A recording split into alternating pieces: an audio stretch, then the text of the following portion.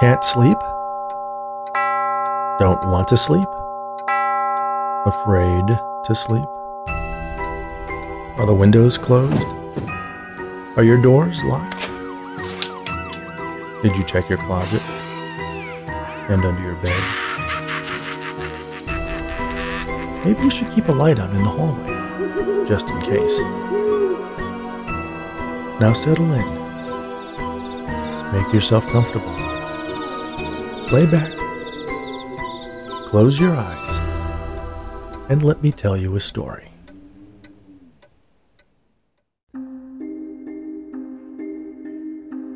Love can make a person do strange things, make accommodations they wouldn't normally make, take chances they wouldn't normally take. How far would you go for love? If that special someone asked you to do something out of the ordinary, would you hesitate? Or would you dive in head first for love? As the tea leaves. What do I do next? I asked the impossibly old woman sitting in the chair opposite me. She wore a crocheted shawl and had her pure white, wispy hair pulled up into a bun. Her skin looked like an elephant's, an elephant who had been in the bath too long. She was so devoid of muscle or fat that you could see the contours of her skull and skeleton through her fine, wrinkled epidermis, like the crypt keeper on that old TV show. Her eyes were yellow, both the iris and the sclera, and her teeth, what remained of them, were of a similar tint. The space between them as black as the tea leaves she had used to prepare the beverage she carefully poured and set in front of me. "Drink it," she replied, as if I was a complete and utter idiot. I lifted the ancient bone china cup to my lips and drank. The water was long past scalding, and the tea, without sugar or milk, was bitter and unsatisfying. "All of it?" the old woman ordered. I continued pouring the tepid tea into my mouth and swallowed it as quickly as I could. When I was done, I involuntarily shook my head like a baby biting into a sour grape. I set the cup back into its matching saucer. Madame Pomfrites picked up the cup and stared into it. "What does it say?" I asked impatiently. "Shh," she replied, not lifting her gaze from the tiny puddle of leftover tea and soggy leaf fragments left in the bottom of my cup.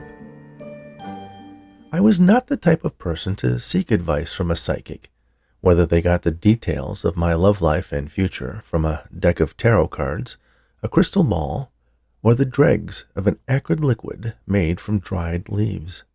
It wasn't my cup of tea. So, what was I doing here?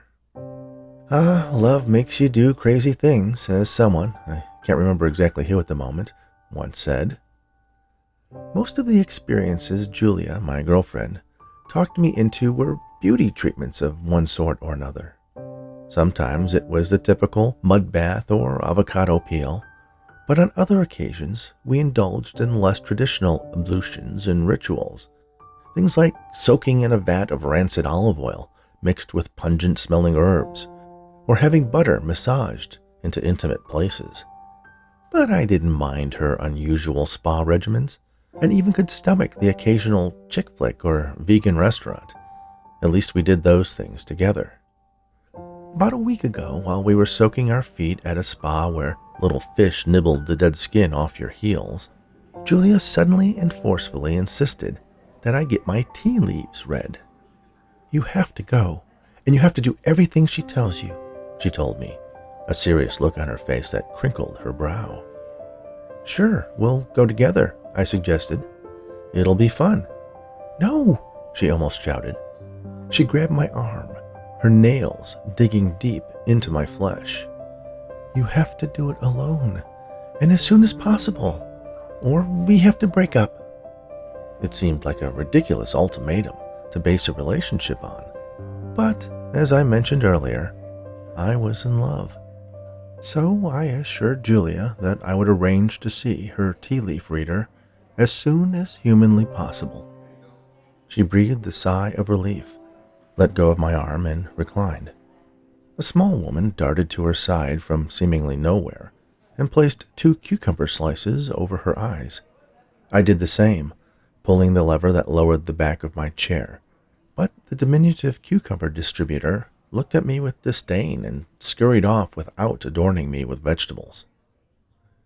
The appointment was made by telephone. Madame Pomfret's did not have a website or email address, nor did it seem voicemail, or even an answering machine. Booking a session meant calling repeatedly at intervals during the day until she decided to answer. I was given a time and day. There were no choices in the matter, no options to pick from. But not surprisingly, she was a psychic after all. It was an hour that I was free. Madame Pomfret's lived in the same neighborhood as Julia. How close Julia lived to the narrow brownstone I didn't know, as I had never been invited to her apartment. She was perfectly happy coming over to mine, and to be honest, I liked that just fine. I never had to scramble to wake up early to get back to my place to shower and change, nor did I have to suffer the indignity of using a woman's bathroom. I always found the array of beauty products and devices that were used to crimp, straighten, and augment various features intimidating and even frightening. I'd once witnessed a girlfriend deconstruct herself at the end of the day. The makeup was removed, creams applied, and curlers entwined. It was a transformation akin to a human being turning into a werewolf, albeit one that smelled really good. Missing out on whatever rituals Julia performed to look as good as she did was a blessing from my point of view. Such things should always be a mystery to men. Madame Pomfret's home reminded me of the Addams family. There were antiques everywhere. There was a fine layer of dust over everything, so obviously there wasn't a 7-foot-tall butler taking care of the place. The house was extremely orderly and had a precision to it that actually made it all the more disturbing. She greeted me at the door with an air of suspicion, as if I was there to sell her something. I told her my name and that I had an appointment. "I know who you are and what you want," she said in a creaky voice. She sighed as if I was keeping her from doing something fun and interesting, like changing the doilies on her armchairs. "This way," she said, and led me into a parlor, where she directed me to sit in a paisley-upholstered chair, its legs ending in intricately carved claws. I sat down and watched her prepare the tea. She didn't use a tea bag or one of those mesh spheres where you could make your own blend of teas and herbs to suit your taste. She just scooped a mound of dried leaves into a teapot already filled with water. After a while, she poured it into the cup, and I could see the dark bits of dried fauna mixed in with the brownish-green liquid. Now she was staring at the pattern the leaves left in the bottom of my cup. I found myself eager to hear what she would discover about me and my future. "You're in love," she said. I wasn't impressed so far. Why else would a single guy come to an old crone to have his tea leaves read? "She is very beautiful," she continued. Again, obvious, considering that I wouldn't be here if Julia wasn't totally out of my league. "You are going to be married," she pronounced. Okay, that was interesting news. I had fantasized about a life with Julia, but the idea of marrying her seemed beyond my wildest dreams. "Will we have children?" I asked. Madame Pomfret's looked up from her inspection of my deepest secrets and darkest future. It was the glare of 1,000 librarians trained to silence noisy patrons with their steely gaze. I was suitably cowed by her yellow eyes and the way she pursed her thin lips. She returned that stilling stare to the tea leaves and continued divining my now and hereafter at the bottom of the delicate china cup. "You must buy a large house with at least 4 bedrooms, an attached garage, a modern kitchen, walk-in closet, and a bathroom with a heated floor." "I must?" I asked, instantly regretting saying anything as the amber gaze shot out at me from under wrinkled eyelids. "The engagement ring must be 24-karat gold with at least a 4-karat Marquise-cut diamond, not cubic zirconium, with rubies and emeralds embedded in the band." Without thinking, I reached over to tilt the cup toward me. "That seems awfully specific," I said. Before my fingers touched the china, Madame Pomfret smacked them with her bony hand. It stung as if I had been hit by a wooden ruler. I pulled my hand back and rubbed the spot where she had struck me. "Pay attention," she admonished.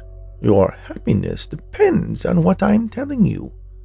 If you do not do these things, you will not be married, and you will spend the rest of your life alone and impotent." "Why would I be impotent if I don't marry Julia?" I asked, puzzled. "Do you think this is a game?" she inquired. "I am telling you exactly what you need to do to find the bliss, and you question me? I should keep the rest to myself and let you wallow in sexless loneliness for the rest of your eunuchistic life." I sat very still and very quiet, hoping to earn the remaining revelations that were apparently essential to my happiness and my manhood. Madame Pomfret made me wait in silence for nearly a minute before she dropped her eyes again and resumed sussing the keys to my contentment. "Oh, my mistake. The ring must be 5 carats, she said, casting a quick glance to remind me what was at stake. My hands reflexively covered my groin. "You will enroll in an MBA program, then get a job in management, eventually rising to CEO of a very successful company. Your wife will have a new car every year, a Tesla, the nice one." She pushed the saucer and its porcelain passenger back to the middle of the table. I sneaked a peek at the leaves littering the bottom of the cup, but didn't see any 5-carat diamond rings or Tesla roadsters or walk-in closets there. "If you are ready to do all those things, you will find happiness. Are you willing to commit to this course for your future?" I nodded enthusiastically. Madame Pomfret smiled. Then she said to me, kindly, "Then go, make your lady happy, and you will be happy as well." I stood, grateful that the experience was over, but also oddly invigorated at the idea that I could be married to Julia. I was eager to go see her, and even more anxious to get out of Madame Pomfret's eerily unsettling house. I bumped the small table that held the ancient tea set. The pot was perched on the edge and fell to the frayed rug covering the floor and shattered. My eyes went wide as I saw the broken china and the spilled tea soaking into the tattered rug. I bent down to pick up the pieces, as if my quick actions could somehow reverse the disaster. In my haste, I cut a deep gash into the palm of my hand. I cried out in pain, then stood, holding my hand in front of me as blood pooled in my palm. "I'm sorry. I'll pay for it," I promised. The old woman didn't seem to hear me or care about the mess on her floor. Her jaundiced gaze was focused on my hand, or rather the red liquid quickly gathering there, threatening to run through my fingers and mix with the tea on the floor. She grabbed the cup that held the remnants of my tea, then gently tilted my hand so that the blood dripped into it. Her skin felt cold and papery, like that of an onion. "Shouldn't I put pressure on it or something?" I asked, concerned that there was much more blood than I had ever seen before. I started to feel lightheaded. She didn't answer me.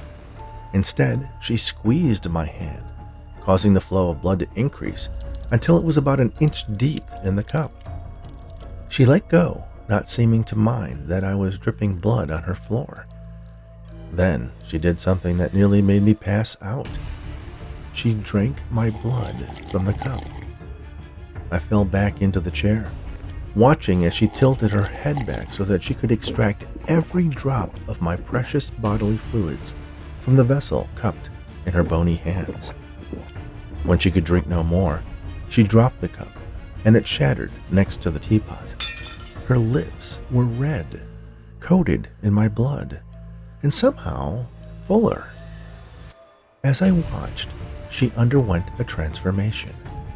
Her posture straightened, her hair darkened and thickened, her skin tightened, and her breasts became firm and full. Her grayish pallor was replaced by a rosy glow. Her eyes brightened and took on a familiar blue hue. "Julia?" I asked in shock. The young, vibrant, attractive woman I was madly in love with looked at me and smiled. "Sorry," she said. "You weren't supposed to see this part." Are you a vampire?" I asked. "Oh, heavens no, nothing like that," she replied. "Just think of it as another of my beauty treatments." "That's a hell of a treatment," I said. "Not quite the same level as a Dead Sea salt exfoliant." "Are you disappointed?" she asked, wearing that sad little pout she used to get pretty much anything she wanted from me. I'll start with surprised as hell. She grabbed a small towel from the table and pressed it into my hand. "It's really not that big of a deal. I just need to drink human blood a couple times a month." I wanted to ask where she got it, but decided that was a question best left unanswered. "I meant what I said," she whispered, moving her face close to mine. "I will marry you if you get me a nice ring and a house and you get a better job." "You will?" I asked. I couldn't tell if it was the blood loss or the hypnotic effect of those sky blue eyes, but I felt myself feeling serene and intensely happy. "Of course. I love you," she promised. "And the best part is that I will always be young and beautiful for you." "Okay," I replied without much thought. She lifted the towel, now soaked through, and inspected the wound in my hand. "Ooh, that is deep. We should probably get you to the hospital." "Hospital," I repeated, feeling sleepy. "You wait here. I'll go get changed. Then we'll get you stitched up and then go ring shopping. I know just the place." Julia dashed out of the room. I heard her footsteps running up some stairs. Then it sank in. I was going to marry some ancient, blood-imbibing succubus who would be eternally young and beautiful. And I was fine with that. In fact, I was surprised to realize I was happy, almost giddy at the idea of spending the rest of my life with Julia. How about that? The tea leaves were right.